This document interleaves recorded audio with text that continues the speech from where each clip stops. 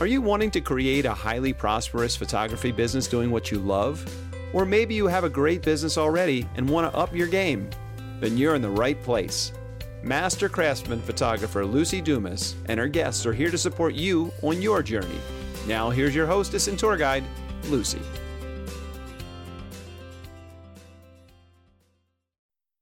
It's the supreme art of the teacher to awaken joy in creative expression and knowledge, and that's by Albert Einstein. Welcome to The Profitable Photographer again. As always, I'm Lucy, and I've been thinking about the fact that I know there's at least one person out there in the podcast land that is feeling really frustrated right now, maybe even crying themselves to sleep because they don't know how to find great clients during this current world pandemic. If that's you, I have a solution. If you go to lucydumascoaching.com, Lucy with an I, and click on the tab that says Mastermind, you'll learn more about a really awesome group that I have started. And although it's limited to 20 people, you just might get a spot if you connect with me either via email or set up a quick Zoom call with the link. You can also contact me if you just want to say hello. So I am really, really excited to have a conversation with Ann Monteith today. I have been an admirer of hers. I've taken classes from her. I don't know if I've ever had the privilege of just she and I sitting down and chatting. So this is a treat. Ann is a master craftsman photographer. She's also a fellow with the Irish PPA. She and her husband, Jim, have owned and operated 3 different portrait studio businesses over a few years, and maybe she'll tell you how many. She is the professional photography industry's leading authority on studio marketing and business management. She's past president of the PPA. She's an international author of books and articles, pretty much countless ones, about how to manage your studio. Her workshops are credited with setting some of the most successful studio photographers on the road to profitability. And she's also been really involved with the philanthropic arm of PPA, helping Operation Smile raise more than $750,000 to the charity. And then she has something awesome she's going to talk about that is her new passion, which is helping photographers and families and businesses preserve their vulnerable digital files. Phew, I could go on and on. But with all that being said, Ann, welcome, and thank you so much for being on my show. Well, I'm delighted to be here, Lucy, and I'm so happy to be able to talk about something that's really, for me, truly a life-changing experience. I know that sounds a little bit grand, but perhaps I can give you some background that will tell you why this thing was so extraordinary for me. Well, I have a few questions first, and I'll be really excited to hear. I know you have a really powerful story about that. First off, I would love to know how you became a photographer, kind of in a nutshell. Where did your passion for photography and your decision to have a business start? Well, I was editor of both my high school and co-editor of my college yearbooks, and that brought me in touch with photography. I fiddled with it a little bit. But it wasn't until after I graduated from Bucknell University, I went to work as director of publications for a local college in Annville, Lebanon Valley College in Pennsylvania. I needed photography to go along with the work that I did. And I just couldn't find anybody that was doing the kind of thing that I could see in my mind's eye. And luckily, I was married to a man who, while he was in graduate school, had a darkroom. And he had learned all the technical stuff. And so I went to him for help, and ultimately that turned into a business for both of us. Interesting. I was editor of I'm pretty tongue-tied this morning, and I was editor of my yearbook in high school as well. I know it's kind of common. I wasn't doing any photography, but I think all of that, first of all, people don't know, being the editor of a yearbook is basically being the head of a small business. Would you agree with that? I would agree with that, definitely. You have to know how to manage people. Yes, and get tasks done, deadlines. We used to have the sheets that came in, they were brown for us, kind of the proofs, and I remember being brown sheets when they In fact, I was actually working with some of those brown sheets while I was in labor with my second Oh child. my gosh. Because I was director of public relations and worked with the yearbook. Yeah. And so I'm sure that our visual sensibilities grew from the layout, the design, helping pick photographs and all that. So if you have kids, get them on yearbook because Yeah, and I tried to be an artist. I tried to paint, didn't work. Tried to draw, didn't work. I could see it in my head, and all of a sudden I had a camera in my hand, and well, hey, it all worked. we must be living parallel lives, Anne. It was the same thing. I painted, I did glass, I tried clay. I write some nice poetry, nothing to publish a book about. I was an English major, and I can't make anything rhyme. But then as soon as I got a friend's digital, or not digital, but 35 millimeter in my hand, and I took a few pictures and saw the results, it was like you said, it was just like, oh, this is your destiny. So yeah, I love it. One of the things that you've devoted your life to is teaching photographers the business of photography. If people have not been around PPA very long, you may not know this, but anybody that's been in PPA for any length of time knows that Anne is the go-to about how to run a business, how to deal with the money part. Are there a few core elements that you teach on how to be successful? Like, is there kind of a 2 or 3 kind of overall principles that you make sure? Not so much that there are overall principles. Well, yeah, I can give you one. You take money in, money goes out. You need some left over for you. And for that to happen, it takes more than just one thing to study. It's nice to say financial management, but until you study marketing, the financial side of things, sales as well, all of those link together. And so when somebody calls me and says, I don't know how to do my price list, what can I do? I can't give them a 15-minute explanation. They'll say, well, I'll pay you if you'll do my price list, but I can't do that until I know that you are capable of doing all those other things first. And so truthfully, to be successful takes about a 5-day class of the kinds of things that I teach. And that's an amalgamation of things that I've learned from many, many years of study and terrific help that I've received through Professional Photographers of America. I had a mentor named Bud Haynes. There's an award named after Bud because he was, at the time, the only person who taught financial management. And so I learned that tough stuff from him. And he was kind enough to take me on. And so by the time Bud retired, I sort of took over where he left off. And it's been really a great pleasure doing it because oddly enough, I got into this because of wanting to be creative. And I discovered along the way, creating a business, there's really nothing more creative than to be actually create a business where nothing existed.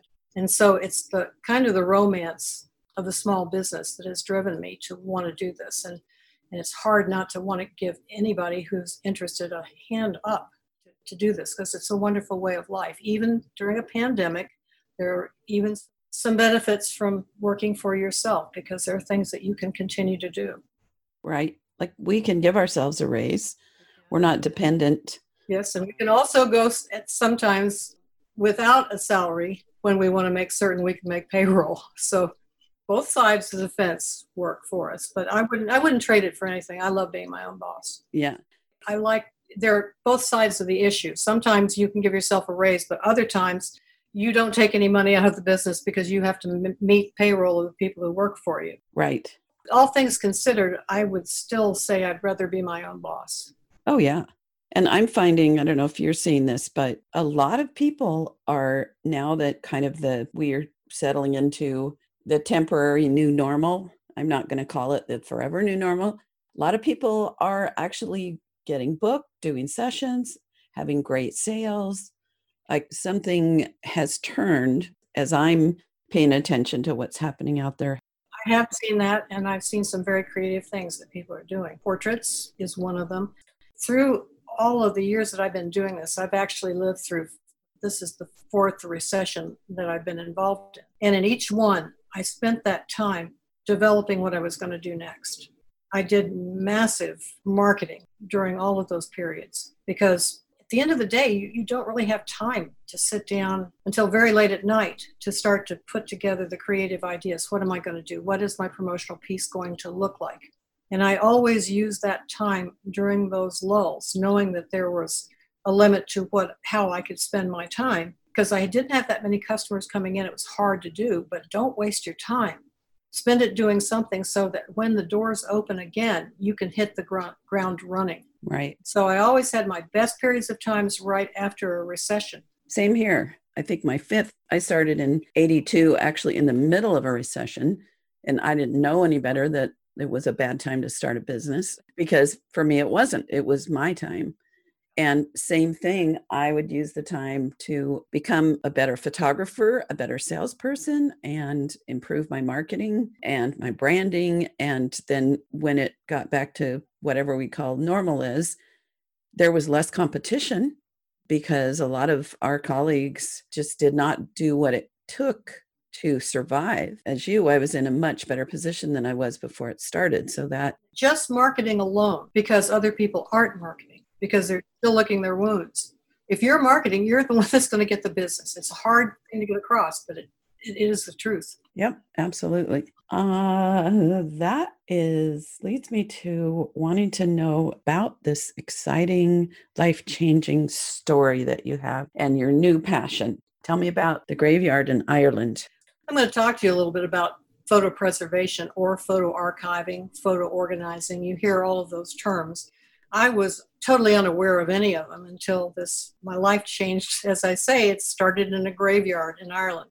I've been going to Ireland every year for quite a number of years because I have a real passion for that country. Most of the time, you end up taking some photographs around a graveyard because they're very interesting.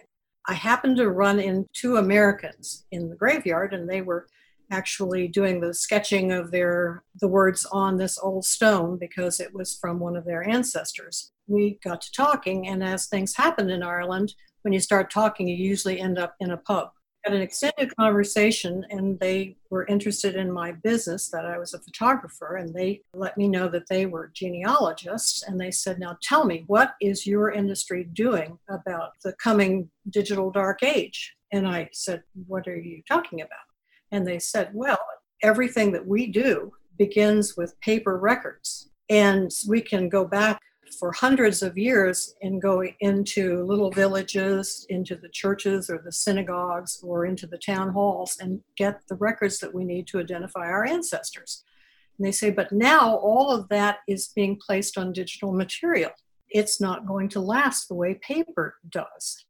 And so we are expecting a digital dark age to come, and we presume that the same thing is going to happen with photography. And I'm sitting there going, well, for the last number of years, I've been telling everyone that they need to sell wall portraits because they will last forever and so on. And I think about that. But after I got back, I got to thinking, well, but what about the things that aren't wall portraits? And they could disappear. And I kind of stuck that in the back of my mind, and it just wouldn't leave. So back in the United States, I started doing some research. And I came up with a statement that I can see if I can find this here. I believe I can. It was something that I found out from Ancestry.com. And those people know an awful lot about old things. And this is the quote that I found. Paper archives can survive centuries of benign neglect. Digital archives require careful management if they are to survive more than a few years. And I got to thinking, what are they talking about? Are these things actually going to go poof? And what is the proper kind of management? And that led me to the National Archives, where I learned a lot about what has to be done in temperature controls and all kinds of things that I can't tell you today. Wouldn't make much sense to you anyway, as it didn't to me. But there are professionals who dedicate their lives to this. And I thought, well, at the very least, I need to get all the things printed that I really care about. And the first thing I thought about were the images that I'd made in Ireland. And I vowed to myself, well, I'll get them into a book. And at least that way, they will be on paper. Maybe they can last long enough for my kids to see them. And maybe they'll want to go to Ireland too, because they're busy with their lives and they haven't had a chance to take those kinds of trips. So that was the first step. enough research to know that there were things I had to do. But then the box arrived. And by the box, as it is known around my house, I found in an attic, I live in an 1876 farmhouse that has a summer house, and there's an attic in that. All the things I didn't know what to do with because I was busy running a studio sort of fell into that attic. And I had to find something, and I was digging in it, and at the bottom of it, I found this huge, heavy cardboard box. It was all strapped up with tape, and my husband helped me get it out, and we opened it, and I nearly fell over because I'm an Army brat. I've moved 34 times before I got married, and my parents moved about 40 times in their lives, and there were never very many photographs that I really saw, a few of them that I was aware of, some pictures that my parents had taken. I'm an only child, me when I was small at a studio photographer. And otherwise, I never really saw very many pictures. And in this box, I open it up, there are 1,500 slides and other photographs. Whoa. That my father had been taking, unbeknownst to me, from ever since he was stationed right after the war, Second War, when he in charge of moving troops from the U.S. over to Japan for the occupation. And there were historical pictures there. There were pictures that when we were in Europe, I have one with Queen Elizabeth in it. I mean, these things are remarkable. Oh. And along with it, here's little Anne Kendall Monteith growing up. And I saw pictures of myself as a baby all the way up until my wedding. My father was actually taking pictures of my wedding, and I didn't know it. And so here I have this remarkable bunch of photographs. Plus, I did know that when my father retired, he left a big file cabinet. And I started going through that, and I found things of my mother's that she had done when she was a child. And just all of this heritage that I had to do something about. It's funny about stress. I have never felt much bother with stress. I've always said, if it weren't for stress, I wouldn't get out of bed in the morning. So I kind of thrive on it. But I became so overstressed by this, I could hardly move. How am I going to deal with this?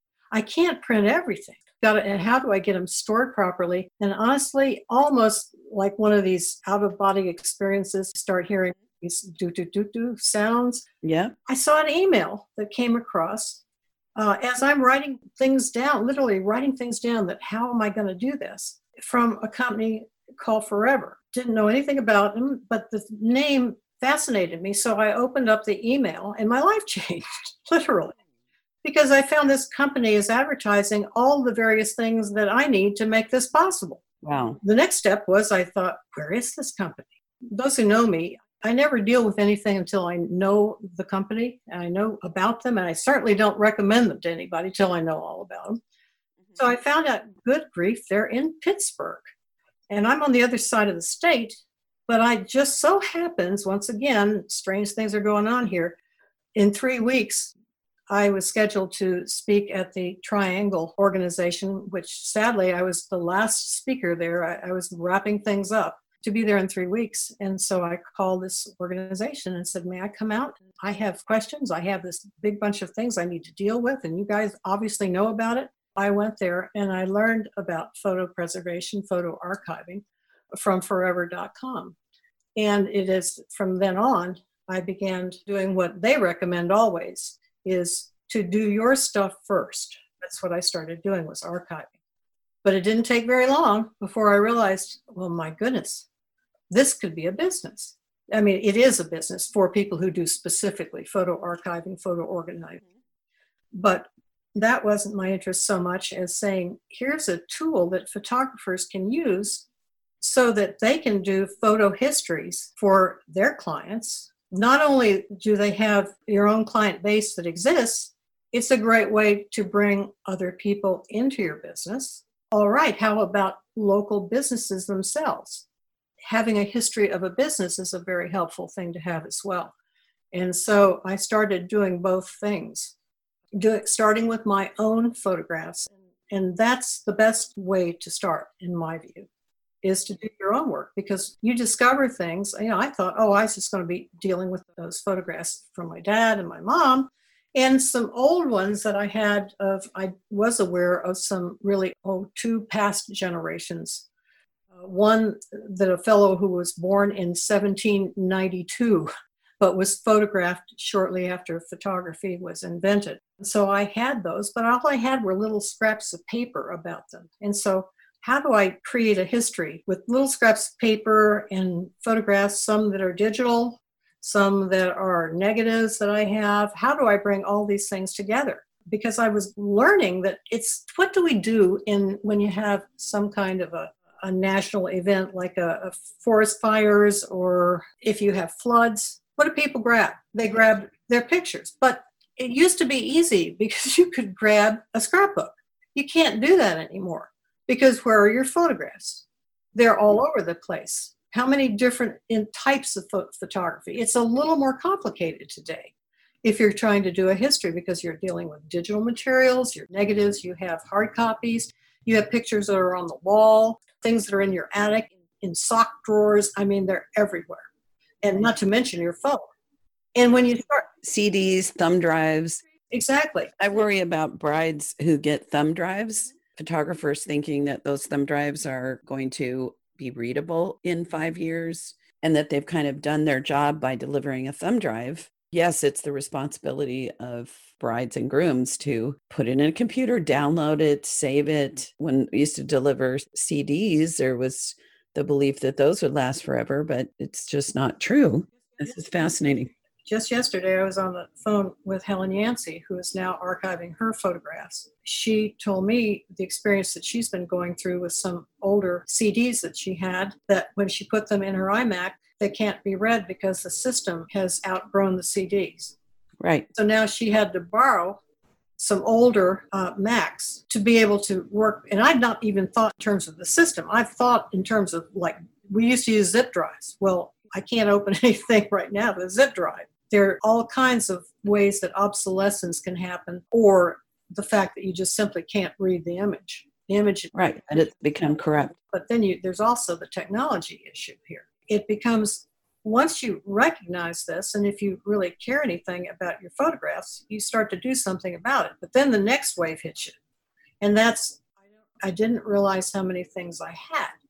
I knew about my old family photographs and the things from my parents, but then looking through my own snapshots of my kids, which I had not thought anything about for years. Where did I put them? I do a wonderful job.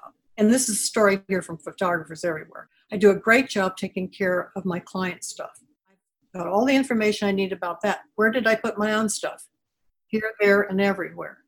Well, it took me months to round all that stuff up, and I'm still finding things.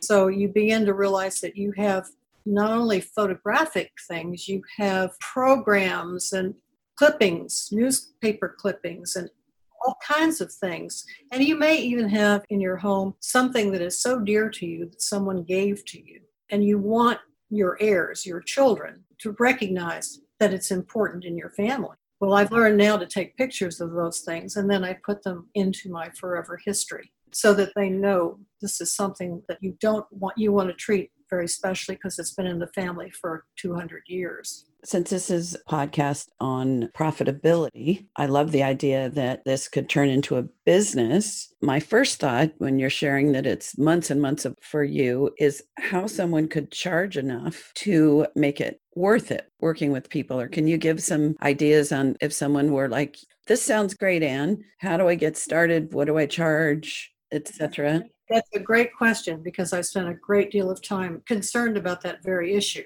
There are folks, and I interact now with an awful lot of people who own their own businesses doing this kind of work, and that's all that they do. They are as different as day and night. People have found specialties that they like to do, but there are some that do all the work themselves and they charge by the hour. And the fees run anywhere from $50 to $100 an hour usually in the work that they do.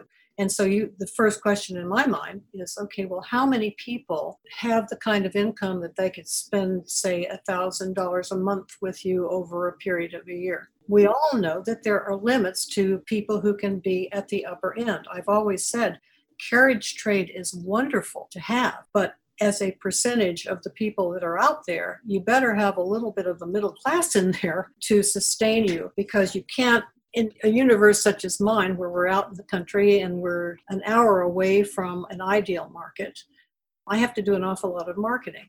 in order to, if I were in that ideal market where there is a population of, let's say, 400,000 people instead of the 50,000 that are in my general area.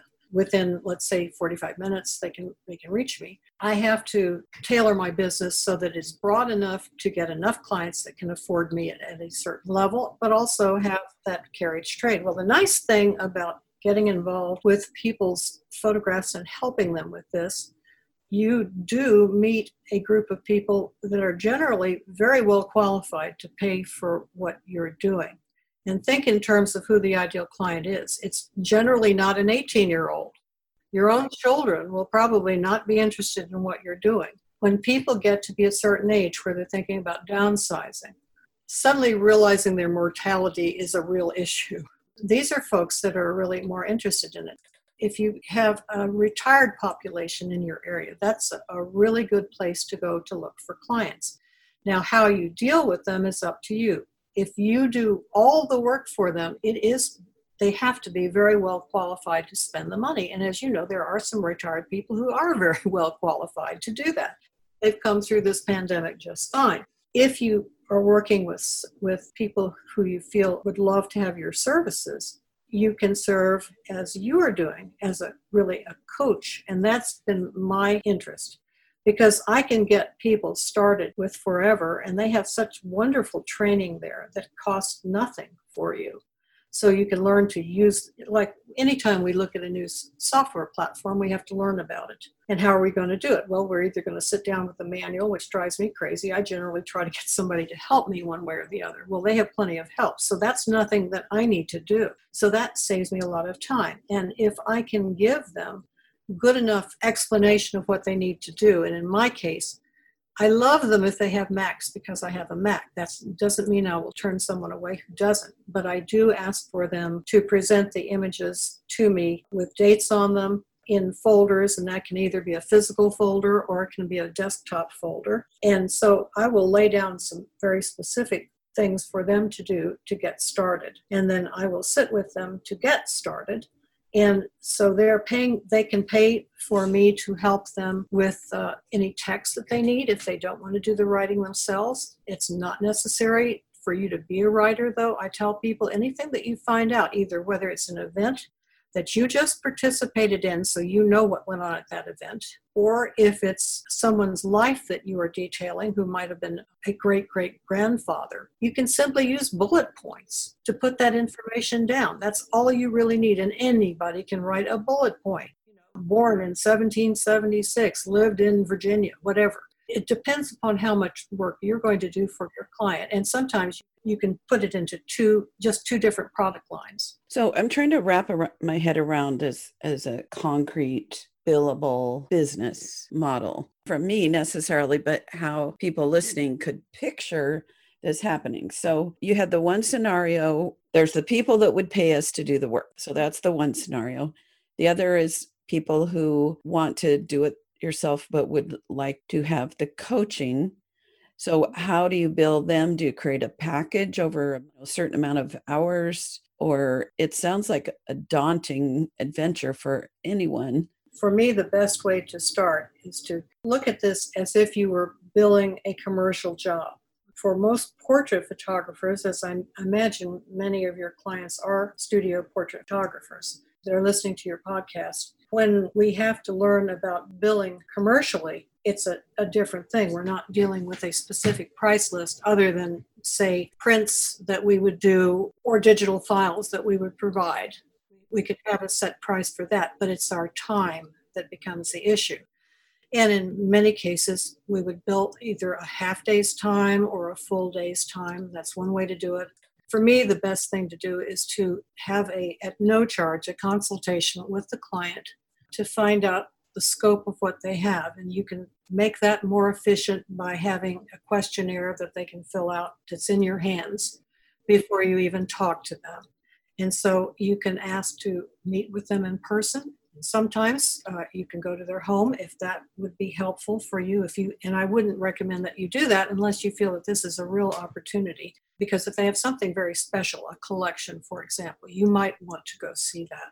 But otherwise, you can offer them a certain defined period of service that you can work, a certain number of hours if you wish, a number of days that you estimate will be appropriate. But until I get to a certain point, I can't give you a firm, until I actually see the work in front of me. On estimate, I would say it would be in this area. And whenever I do an estimate, I try very hard to stick with that. I don't want to go over it unless in the middle of it, we have a conversation that says, I didn't expect to be doing all of your mother's work in addition to yours. Right. So then let's get down to concrete numbers for people to visualize. If you were to do a half day and then let's say 4 follow-up calls and you were doing it hourly, is it still in that $50 to $100 an hour? In general, I would look at a half a day and then I would look at a full day. And so what kind of ranges? Around $1,000, depending on what the job is for a full day. There are additional fees that you would have because of time and travel and things like that. But again, I have to know specifically from people. And let's just talk about this estimating to begin with. I find that when somebody calls on the phone, and this applies to my whole life in business, if they call you and say, how much will it cost for such and such? And it's not something that you normally do, because we all know how to answer the how much is an 8x10 question. Do you agree? We can handle that, right? Yes. You have a way to handle that. Yes. Okay, but what happens if you've never done what the person is asking you to do? I will take down the particulars and I will tell them that I'm going to have to do a little study on that, and I will call them back. This buys me time to think about not only the great opportunity it's going to be, is what can happen if this is a pain in the neck. And so I can sit and really define very specifically what I'm going to do. And I know you want a specific amount of money, but all I can tell you is I'm going to start with knowing that the least I can charge is a day rate, $1,000. And then I have to know specifically what is involved for me to really come up with. I will buy enough time so that I can come back to them and do it from a perspective of this is the value of what I'm doing, rather than talk about the dollar amount. For this, you can expect to receive blah, blah, blah. That way, and then you always ask the question, how do you feel about that? And then you'll find out if there are objections. So once again, all of this business stuff, until you understand how to sell, how much it costs for you to do business, it's very difficult to come up with a price list. Wanted to give people a vision of if it's worth it. And it sounds like if you had 2 clients a week, 2 full days, that's $2,000 a week. That's $8,000 a month without cost of goods. So for some people, that's a gold mine. And for some people, that's pocket change. It just depends upon where you are in your life. And one thing that I have discovered that I think is real important, there are folks look at me all the time and say, when are you going to retire? And well, I should have retired a number of years ago, but I come from a long line of people who like to work and feel useful. And so the joke is when I'm 90, I'm going to retire. That's my grandmother retired when she was 92. I enjoy working. But I also don't enjoy lugging camera equipment around the way I used to. Right. I agree. I do a lot of things differently. I work with a very different camera system that's a lot easier to, there's a fixed lens camera. And I changed a lot of that to begin with. As I'm talking to people who are reaching that retirement age, many of them are not happy to be retiring. They feel like they're turning their back on their life. And I understand how that feels, because we do think of ourselves as being part of a community and of being helpful to people. One of the things that I love about photo archiving is it's a way for you to maintain your place in the community. And you will find remarkably that the people who use your services appreciate it more than you can possibly imagine. I've never received such appreciation as I have for the work that I'm doing here. I think I can credit that to the fact that once you get to know their Uncle George and their Aunt Martha, they feel like you're a member of the family. Trying to get across to them, I'm now a trusted advisor, a trusted family advisor. Now, that opens many doors for you in terms of photography. If you're still wanting photography to be your main business and do this as a sideline, it's a very good way to get yourself into places that you might not have ever gone before in your regular business, because folks that are interested in doing this generally have the spending ability. And once you've met all their relatives, who are they? You can simply say to them, and when was the last time you had a family portrait? Now, look, Mrs. Smith, it's time that you come into the studio, and they will take your advice. And I really enjoy that position. And I think many photographers who have found this to be something that they're enjoying doing, it's for that reason. And you can do this until you're 92, or if you make it that long. And it's the reason that I actually have a website up now, because I am actively courting that business. There's no one in my community doing anything like this. And it took me, I must admit, it took me a while to learn. I've been at this now since 2016 is when I first started with. And I started with my own things, and I've been doing things for other people as I've gone along. One of the things that distresses me is the degree to which photographers seem to be the hardest to convince that they need to take care of their own stuff. Because I will ask the question over and over again, what have you done to assure your photographs, your family photographs that you treasure, are going to be available to your kids? To me, almost invariably, well, I have a RAID drive. Yeah. I back them up. Well, there's a difference, a big difference, because let's just take the scenario that is pretty typical. When a person or a family, mother, let's say mom and dad pass away, or grandma and grandpa pass away, they leave behind an estate, correct? That they're not really interested in glassware stuff. You get rid of it. Well, in there are going to be your photographs someplace. They'll just show up in different places, and you'll throw them in a box or something. Some of them will just be lost because they haven't been cared for. And what about the things that are on computers? Anything that's in the digital realm is likely to go away because they don't have passwords. They don't have any way to assure that this part of their legacy, or in fact it's part of their estate, has been taken care of, so that you can be designated that when you pass on, your family actually has access to it. Yeah. Consider this to be part of your estate that you are passing on. Right. Once your own children get to the age that you are, when you're doing this, they will understand it and they can pass it on to theirs. And if not, your RAID drive is not worth anything. Right. I'm not going to mention the company, but my first one, and I replaced it. It was proprietary software. When the software went bad in this particular RAID unit, I bought another unit so it would work. And then when that one went bad, I bought another one, and I wasn't able to get anything to show up on my computer. It took me probably a month of trying with the tech person, and then 2 weeks of downloading it onto a hard drive. Some of these systems have proprietary software that, like, I've got these exterior hard drives, but there's nothing to read them already. We're just about out of time, but my thought on this too, that concerns me about younger photographers, because I'm on a lot of Facebook groups and conversations. I love to listen and share and support people. People will comment, oh, a client, it's been a year and I discarded a client's file and now she's lost hers. I still have a garage full of negatives that I'm not sure what I'm going to do with those at this point in my career. Here and there, I've been the hero when somebody had a fire, or there was one situation where there was a divorce and the husband won the portrait in the custody. He got custody of the portrait. But the importance of saving our clients' images. Hard drive space is so small.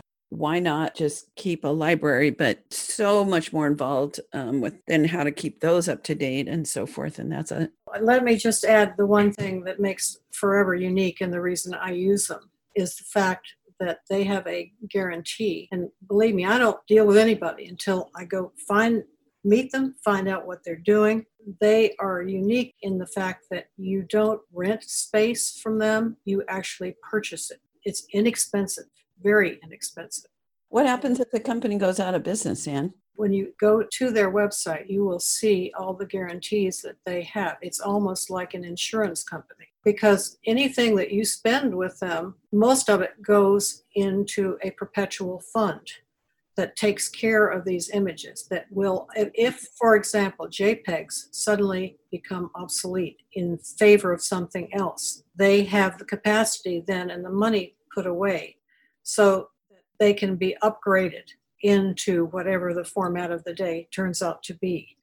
And so you actually have something that you can pass on to, and I have already indicated in my legacy with them. My children have access to these accounts so that they automatically have them, and they don't have to worry about trying to find something. It's all there in one place. Interesting.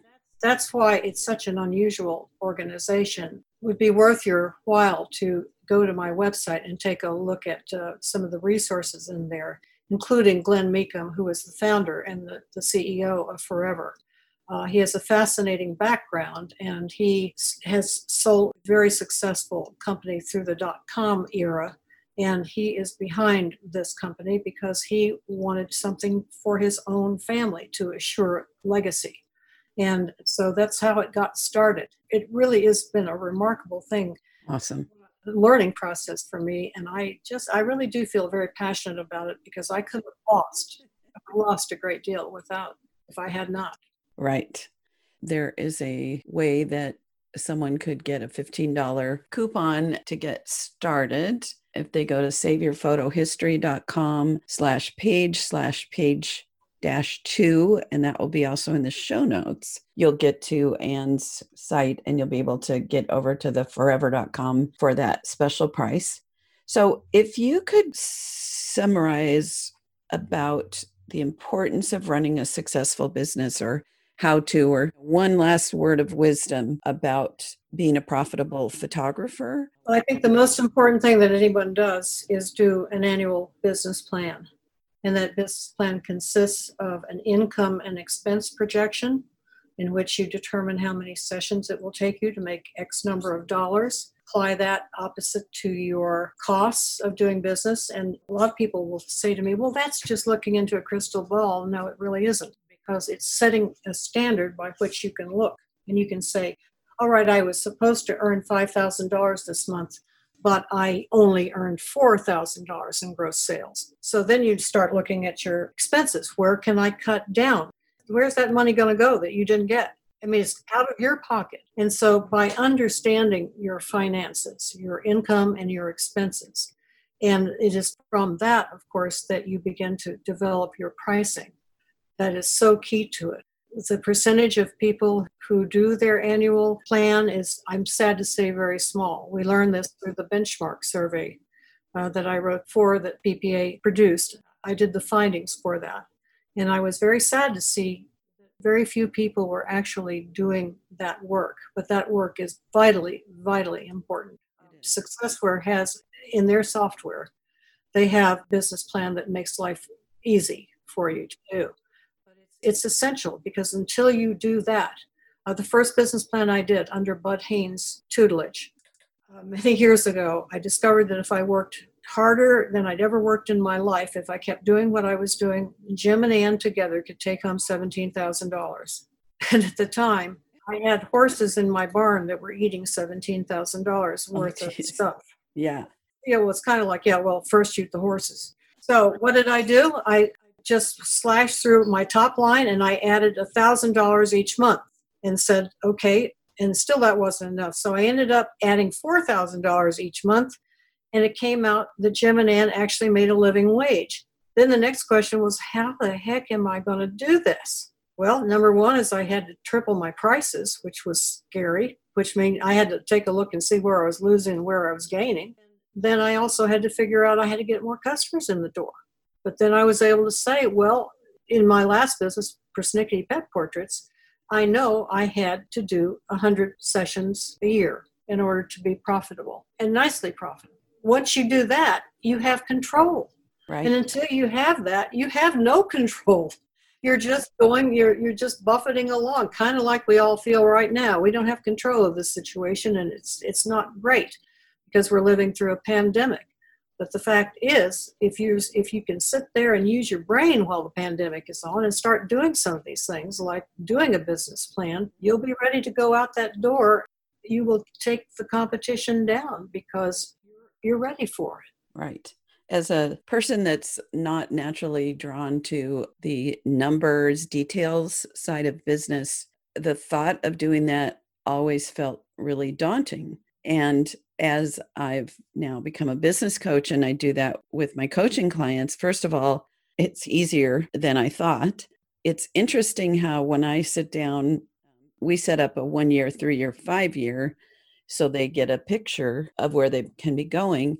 Almost every time the clients will say, oh my gosh, so you mean I only have to find, we'll put it in terms of what you just mentioned with your pet photography business, I only have to have 2 great clients a week with an average sale of, let's say, $2,000 to set the goals that I want. Wow. Yeah. It's easier than I thought. So not only that, think about this. If you know that you have to get 2 a week, the next question is, where am I going to go get them? What comes to mind? Well, in my mind, I think in terms of anybody who's in the pet industry, how can I do some cooperative marketing with them? How about I go to my vet, who's a terrific guy, has a great practice, and put into his mailing to all his clients when it's time for the pet to come in, a gift certificate from me. Is that going to be worth one of them? Maybe. Well, and what do I do about the second one? How can I get that second one? Then it becomes real easy. But you can't just sit down there and try and eat the elephant in one gulp. No, but to break it down and see the numbers, to me, makes it actually easier rather than overwhelming. I was afraid it would be overwhelming. It really isn't, because believe me, if I can do it, I was an English major. Numbers were scared the heck out of me, but I've learned that numbers are your friends. The answer is always in the numbers. It just makes the whole world a lot easier to deal with when you understand that. Yes. This has been such a delight, and I could talk to you forever and learn from you forever. And I hope you do keep teaching and doing all the good things you're doing and not retire and keep sharing your wisdom. Well, may we all just have good health and emerge from this little downturn and be healthier because of it. Yeah. I want to remind my listeners, I'm going to do a quick little wrap up after wish Anne a fond adieu. So stay tuned for that. And so, Anne, thank you so much for being on the show. I know that there are people that this is going to be just a huge, awesome idea for them, both for their own lives and for potential income. So thank you very much. Well, if anyone needs help, just give me a call. I prefer the telephone than texting. You can get more done. Okay. And thank you so much. You're welcome. Congratulations on your podcast. Thank you. You have been listening to The Highly Profitable Photographer with Lucy Dumas. If you've enjoyed this podcast, please rate, subscribe, review, and share. To connect one-on-one and learn more about our coaching programs, just go to lucydumascoaching.com. Until next time, go have fun photographing and selling your work.